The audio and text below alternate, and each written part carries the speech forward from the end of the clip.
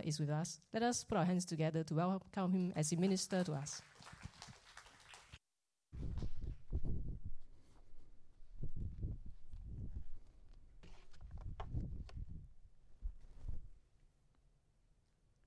Good morning.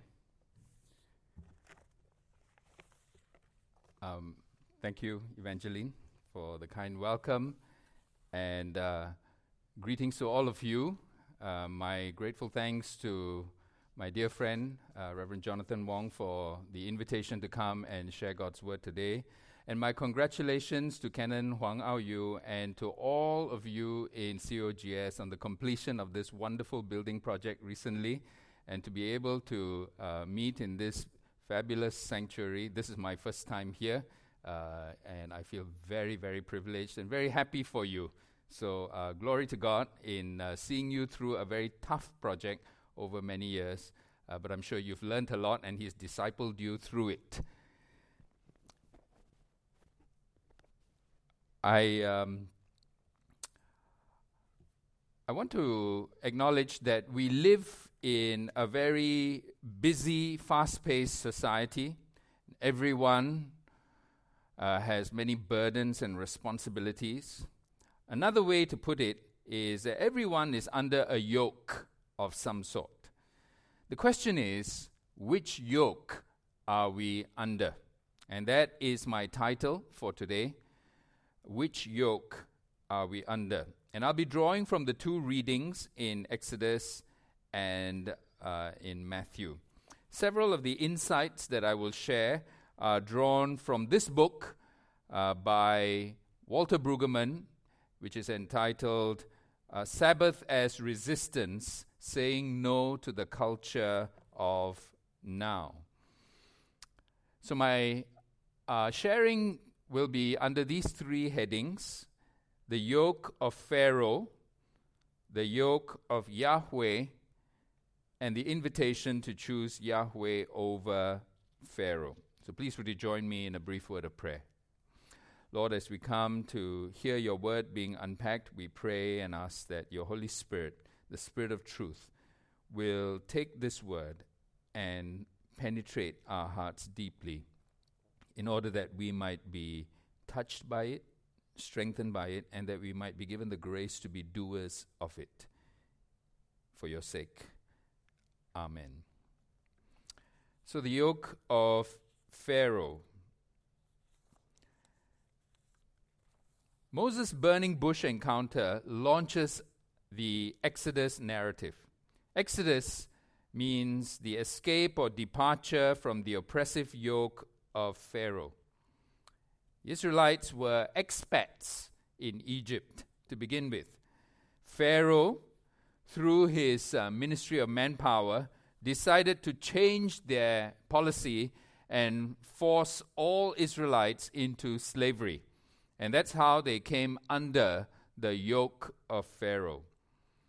Now it is worth noticing in Exodus chapter 1, verses 9 to 10, that it was insecurity and fear that led Pharaoh to adopt this strategy. By subjugating the Israelites to relentless labor, he felt that they would be less of a national threat and less likely to take up arms against Egypt. The whole system was marked by restlessness. They had no concept of a Sabbath or rest or time off. Pharaoh was relentlessly demanding that there be more monuments and more storage built for his surplus grain. And because he didn't rest, it meant that his civil service as middle management didn't rest, as they were constantly supervising the workers. And if the top leadership and the middle management didn't rest, then of course the workers at the bottom of the pyramid, pun intended, couldn't rest either. Except at night, when it got too dark to work. So every day for them was unvaryingly the same. Wake up early, work, stop when it's dark and go home, and the next day start all over again. When Moses was sent by God to request for Pharaoh to release the people for a short period to worship God, the entire system went into overdrive. The people were now forced to work even harder, producing the same quantity of bricks without being provided with the raw material of straw. So this is the yoke of Pharaoh, exhausting, dehumanizing, oppressing. Now I have some bad news for you. Though it has been several millennia, Pharaoh is alive and well today. And he's just as insecure and fearful today as he was back then. Insecure that a strong, healthy, rested people will be a threat to him. So through the machinery of a fallen humanity and a consumerist society, he subjugates us to the relentless slavery of work, production, consumption, entertainment, addiction, etc. And it's interesting and so true to contemporary experience that the more people who are under the yoke of Pharaoh express a desire to worship God, the more the system goes into overdrive and the more intense becomes the urgency of work, so that they quickly relinquish all such ideas. What worship? No time, just work. Who is Pharaoh today? And who is he threatened by? Well, it should become clear as we look at the yoke of Yahweh. So the yoke of Yahweh. In the burning bush encounter, we see a stark contrast between Yahweh and Pharaoh. Both are powerful authority figures, by no means equal in power, but powerful nonetheless. Where one uses his power to oppress the Israelites out of insecurity, the other uses his power to release and free the Israelites out of compassion and love. In Exodus 3:13-20, which was read for us, two important messages are conveyed through Moses to Israel. Number one, Yahweh's identity, and number two, Yahweh's agenda. In verses 13-16a, we see Yahweh's identity. I am who I am. He is the eternal God who was and is to come. And he doesn't need any reference point outside of himself. He is his own reference point. Unlike us, who have surnames that reference our family of origin or our spouse. So most of us have a given name that identifies us in some sense. Most people call us by that name when they talk to us. But we also have a surname which tells people which family we belong to, right? That is a reference point. So our identity is pegged to a reference point. What is God's reference point? He is his own reference point. He doesn't need any other external reference point because he is the ultimate reference point. I am who I am. Yahweh was calling the people of Israel to himself. And that is why he needed to explain who he was. He needed to share with them his identity. You see, understanding a person's identity is important when you want to establish a relationship with them. Who are you exactly? When you get to meet someone, you ask questions in your conversation. So, where do you come from? What work do you do? And tell me about your family and so on, your beliefs. And all of these things help us to form a picture of the person's identity. And they enable us to either form a deeper relationship with them or back off because we're not comfortable.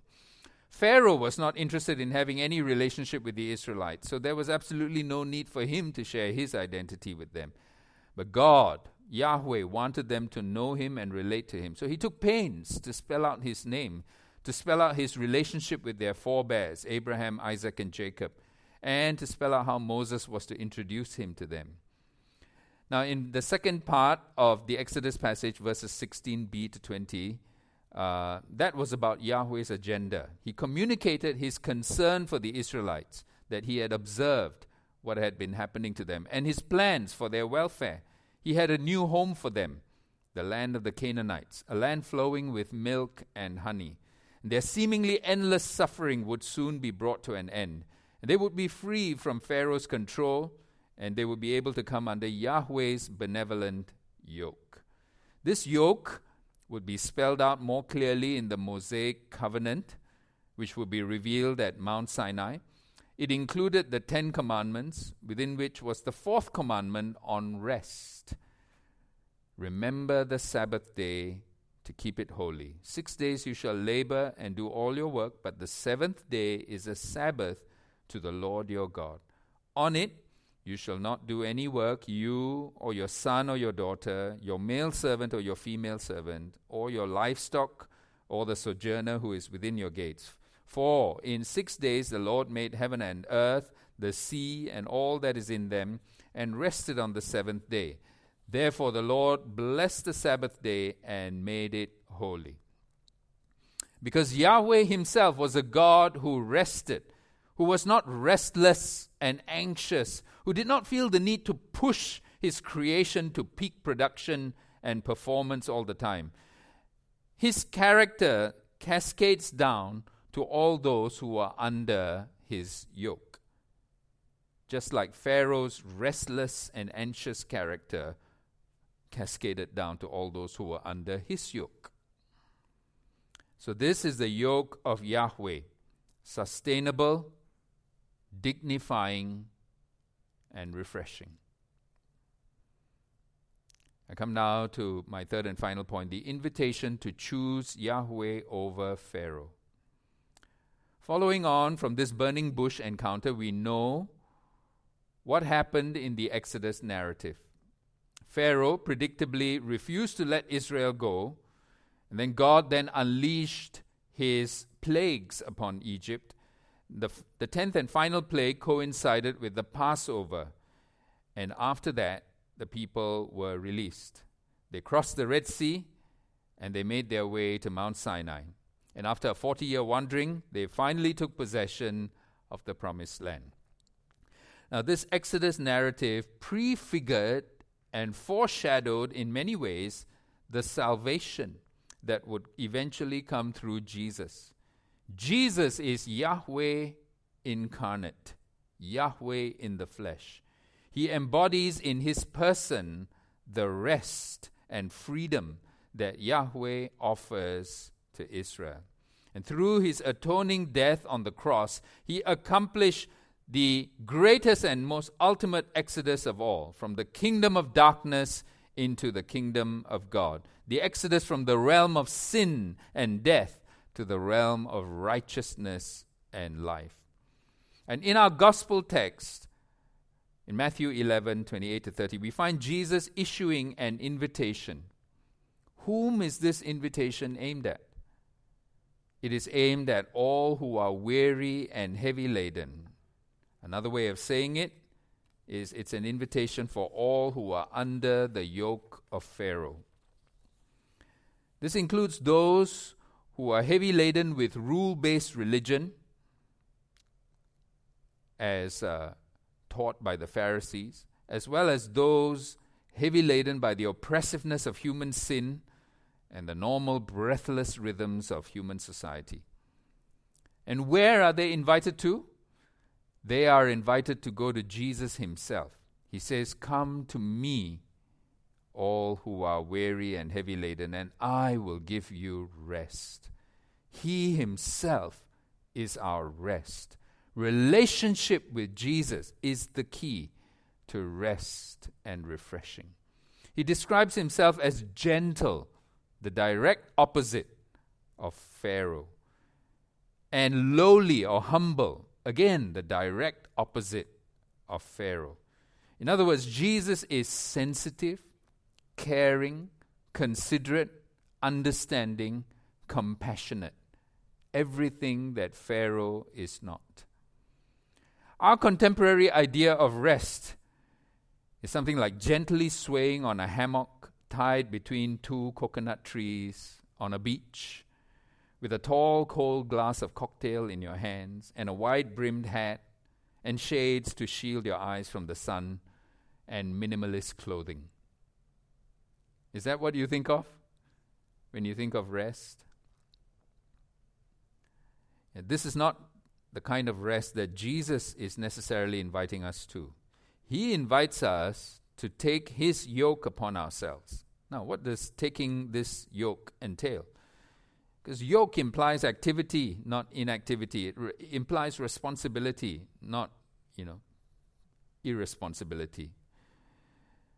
But he says this yoke is easy and this burden is light. It is not depleting but replenishing. It is not burdensome but manageable. Yoke is like the responsibilities of life that we all have to carry and pull along. We can't ditch them in a fit of escapism. The key difference is this: when we take on Jesus' yoke, we are co-yoked with Jesus, like a small bull yoked beside a bigger and stronger bull. The bulk of the strength comes from the big bull, so that the load is by no means overwhelming for the small bull. But the small still has to pull some load. And I like this image. It kind of transforms the idea of a yoke to that of taking up our cross alongside Jesus. For anyone who is not yet a disciple of Jesus, the invitation is to become one of his disciples. And that's what taking the yoke of Jesus means for you. If there's anybody here or anyone watching online who is not yet a disciple of Jesus, you know him but from a distance, you know of him more than knowing him personally, then perhaps today you may want to consider that his invitation is being extended to you to come to him and yoke yourself with him and become one of his disciples. Now, for anyone who is already a disciple of Jesus, perhaps you've been a disciple for decades, like I have, but you are caught up in the stresses and strains of the world such that you feel exhausted, burnt out, dehumanized, and used. The invitation to you is slightly different. It is to recognize that you may be slipping back under the yoke of Pharaoh and that you are to choose the yoke of Yahweh by intentionally and even defiantly making time to draw close to Jesus in worship and quietness. I come back to this book by Brueggemann with a very curious title, Sabbath as Resistance.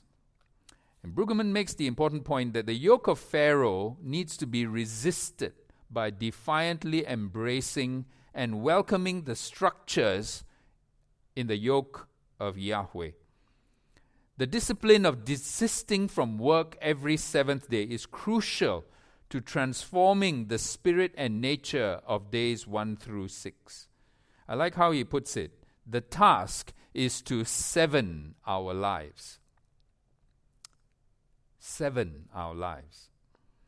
Make the seventh day the defining day that transforms the entire week. Another form of defiance and resistance against the yoke of Pharaoh is to leave behind the idea of always having to earn what we deserve and embrace the idea of gratefully receiving as a gracious gift. And in this regard, there is a strong link between Sabbath and the Eucharist, Holy Communion, because of the idea of gift. Brueggemann puts it this way: I've come to think that the moment of giving the bread of the Eucharist as gift is the quintessential center of the notion of Sabbath rest. It is gift we receive in gratitude. And that moment of gift is a peaceable alternative that many who are weary and heavy laden receive gladly. Instead of living under the yoke of Pharaoh, where life is run at breakneck speed, we can choose the yoke of Yahweh, which is the yoke of Jesus, and slow down to break bread speed.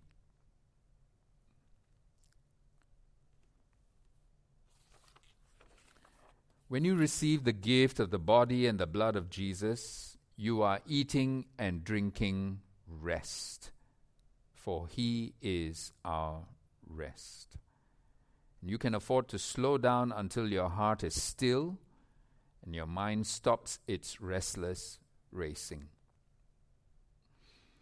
I've just completed a term in St. John St. Margaret's at the end of June, and I was the vicar of SJSM for the last 9 years. And sometimes I felt stressed in that role and on the edge of burnout. There were just so many things to attend to. Emails piling up, WhatsApps piling up, meetings lining up, pastoral emergencies popping up. And sometimes even while doing the work of the Lord, I could find myself slipping back under the yoke of Pharaoh. But when I stilled myself, for example, when I sat up in bed in the morning, or at different points during the day when I had a prayer corner in my office, and I would go kneel down there, and I would say, Lord, what is your word to me? So many times I hear his gentle voice say to me, I'm with you. Son, I am with you. And you know what? No matter how many hundreds or thousands of times I have heard him say that same word to me before, each time I hear it anew, it has the power to calm me down and remind me that I am yoked with him. He carries the bulk of the weight, and my portion is manageable. I will not crack. And he gives me strength. So I invite you to use these words to counsel yourself and to intentionally choose the yoke of Yahweh over the yoke of Pharaoh. Be still, O my soul. God is with you. Rest in him. Calm down, O my soul. God is for you. Trust in him. I invite us to now take a moment of quiet where you speak these words to your own soul. Let's just have a moment of silence, wherever you are, in this sanctuary or at home. Just take a quiet moment and speak these words to yourself.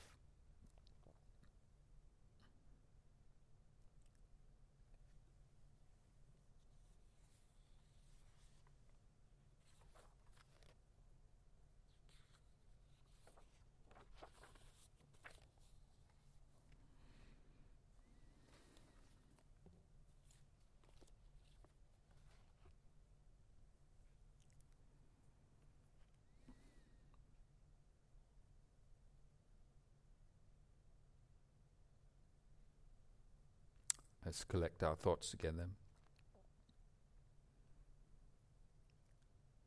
Thank you, Lord Jesus, for your gracious invitation to come to you.